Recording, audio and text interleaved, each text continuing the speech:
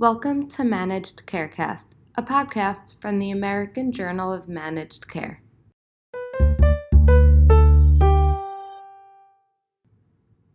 This is Jamie Rosenberg, Assistant Editor for the American Journal of Managed Care, and during this week's podcast, we'll be discussing the relationship between obesity and cancer. Obesity is on the rise in the United States, with 7 states having obesity rates of at least 35% in 2017, compared with 0 states in 2012. Moreover, all states have more than 20% of people with obesity. And while the U.S. has progressed in cancer survivorship and preventing certain cancers, such as those related to smoking, the same hasn't been seen among cancers related to obesity. In fact, obesity-related cancers have climbed in the past decade. The issue of obesity-related cancers is the focus of this month's issue of Evidence-Based Oncology, a sister publication of the American Journal of Managed Care, and during this week's podcast, we sat down with Dr. Deborah Patt, the Vice President of Texas Oncology, about the issue, how the health system is addressing it, and how obesity affects different populations, such as postmenopausal women, differently.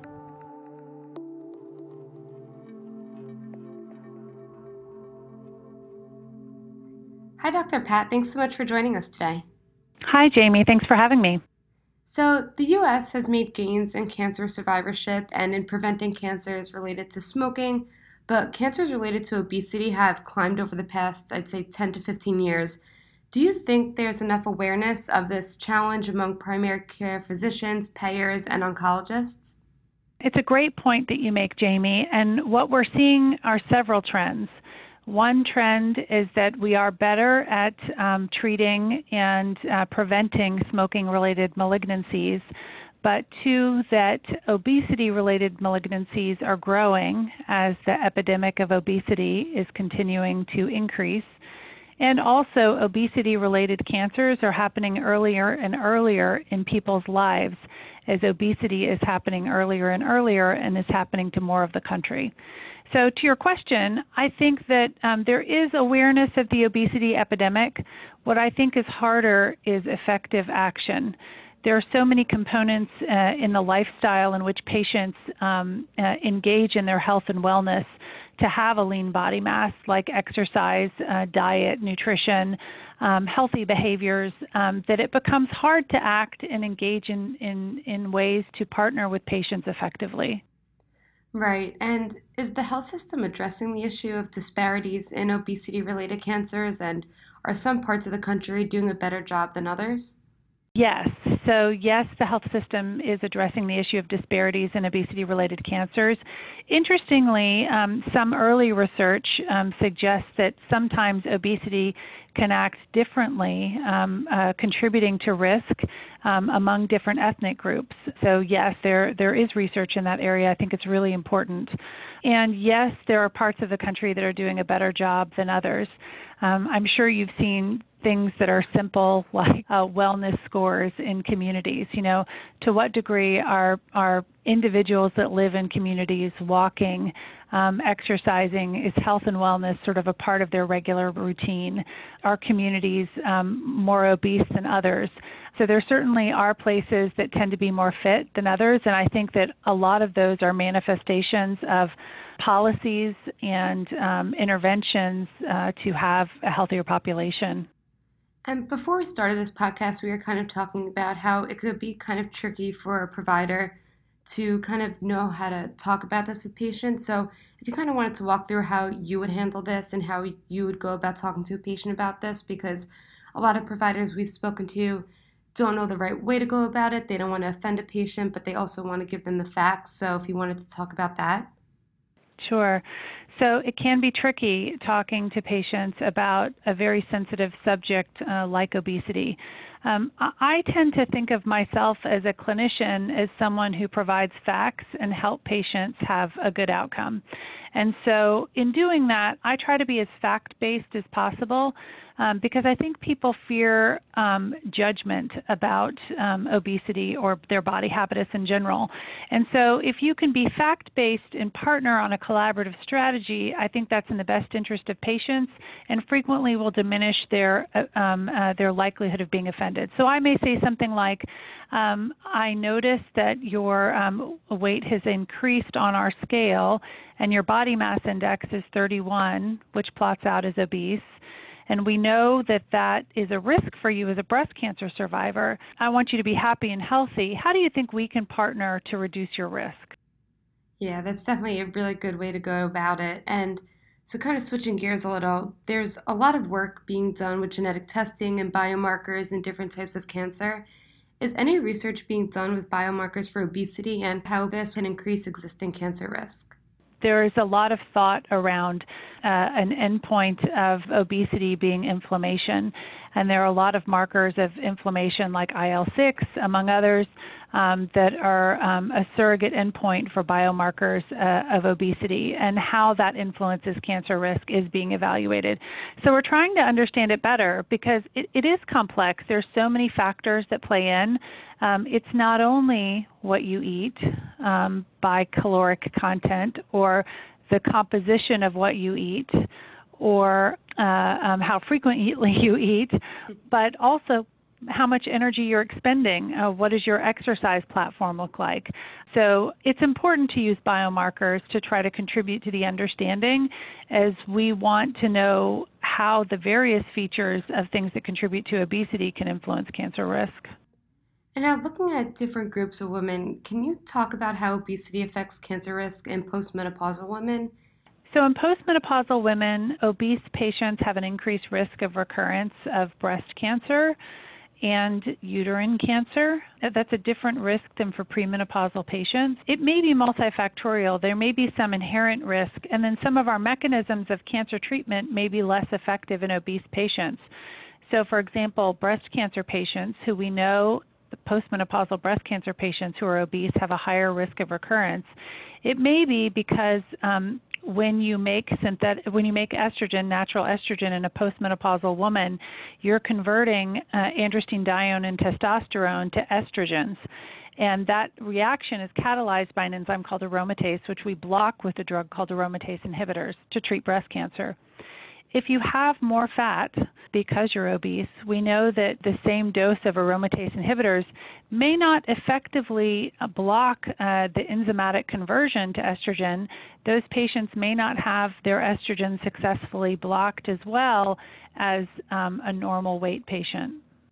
And what supports do you think payers should be offering women in menopause to help them address weight changes? I think it's complex. I know many payers have tried to have healthy living campaigns in many different ways, both encouraging diet, encouraging weight loss among obese patients, and trying to facilitate exercise. I wish I knew what the right answer was, but the truth is I think it's all very important. Here's what we know. We know that eating lean is important. I try to give people generic guidance. I will credit Michael Pollan to the guidance of, eat food, like non-processed food, real food, mostly green, not too much, is a reasonable way to approach nutrition. I think as a society we eat a lot of primary carbohydrates and breads that contribute to weight gain. And so I think following the Michael Pollan mantra is a really reasonable way to try to approach healthy eating. But it's not just about eating, it's also about exercise. So I think trying to facilitate ways that patients will exercise 3 to 5 hours per week is important. Having some balance of cardiovascular training and strength training is important. But I try to explore with patients what they're interested in, because the truth is that any strategy that they're not interested in, that they're bored with, that they find too difficult, they're just not going to do. So I sometimes counsel people anything from walking the mall, if window shopping seems exciting to them, or swimming, because I live in Texas where it's frequently hot outside. Swimming seems attractive. But I try to discern from patients what it is that they like. So I think those are important features of fitness that influence healthcare outcomes. But also exercise contributes because when many patients undergo surgery for the treatment of cancer, patients' recovery is much faster if they have exercised and their cardiovascular health is improved. So what we see here is that diet, exercise, physical fitness can influence cancer outcomes in many different ways. And what do we know about the importance of weight loss once a patient survives cancer treatment? And how do you address this with breast cancer patients you see in clinical practice? I know we talked about this a little before, but would you address it differently with someone who has survived cancer? I would. So we know that among postmenopausal patients who survive breast cancer, that they have a lower risk of recurrence if they are not obese. And so I tend to give nutritional guidance, and I tend to give guidance around exercise.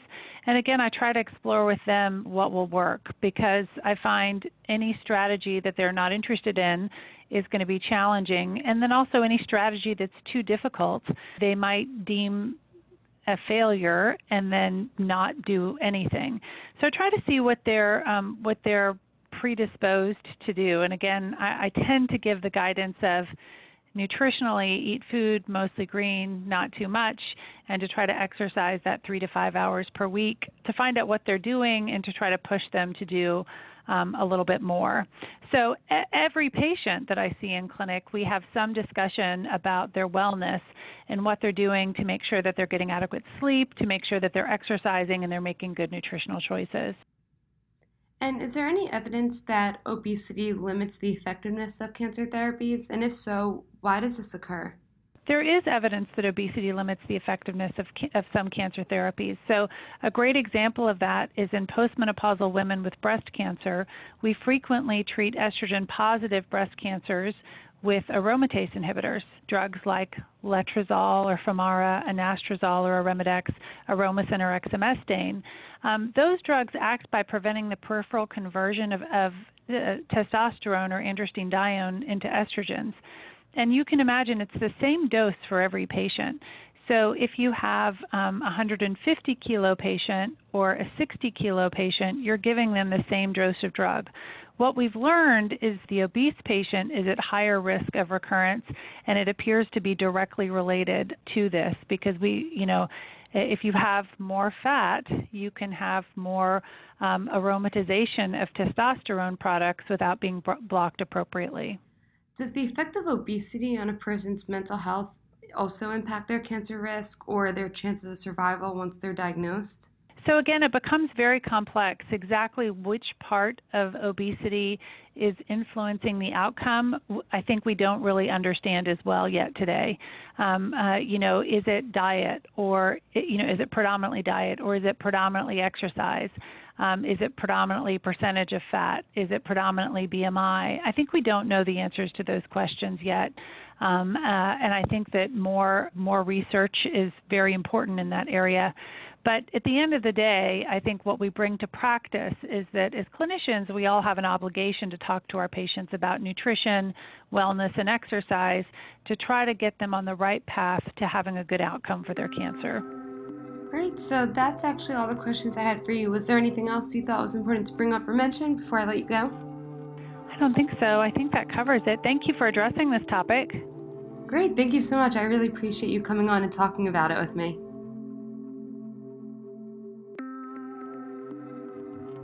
For more, visit ajmc.com or see the show notes. You can get in touch with us by emailing info@ajmc.com or by following us on Twitter @ajmc_journal. And finally, if you like the podcast, don't forget to rate and subscribe. Thanks for tuning in.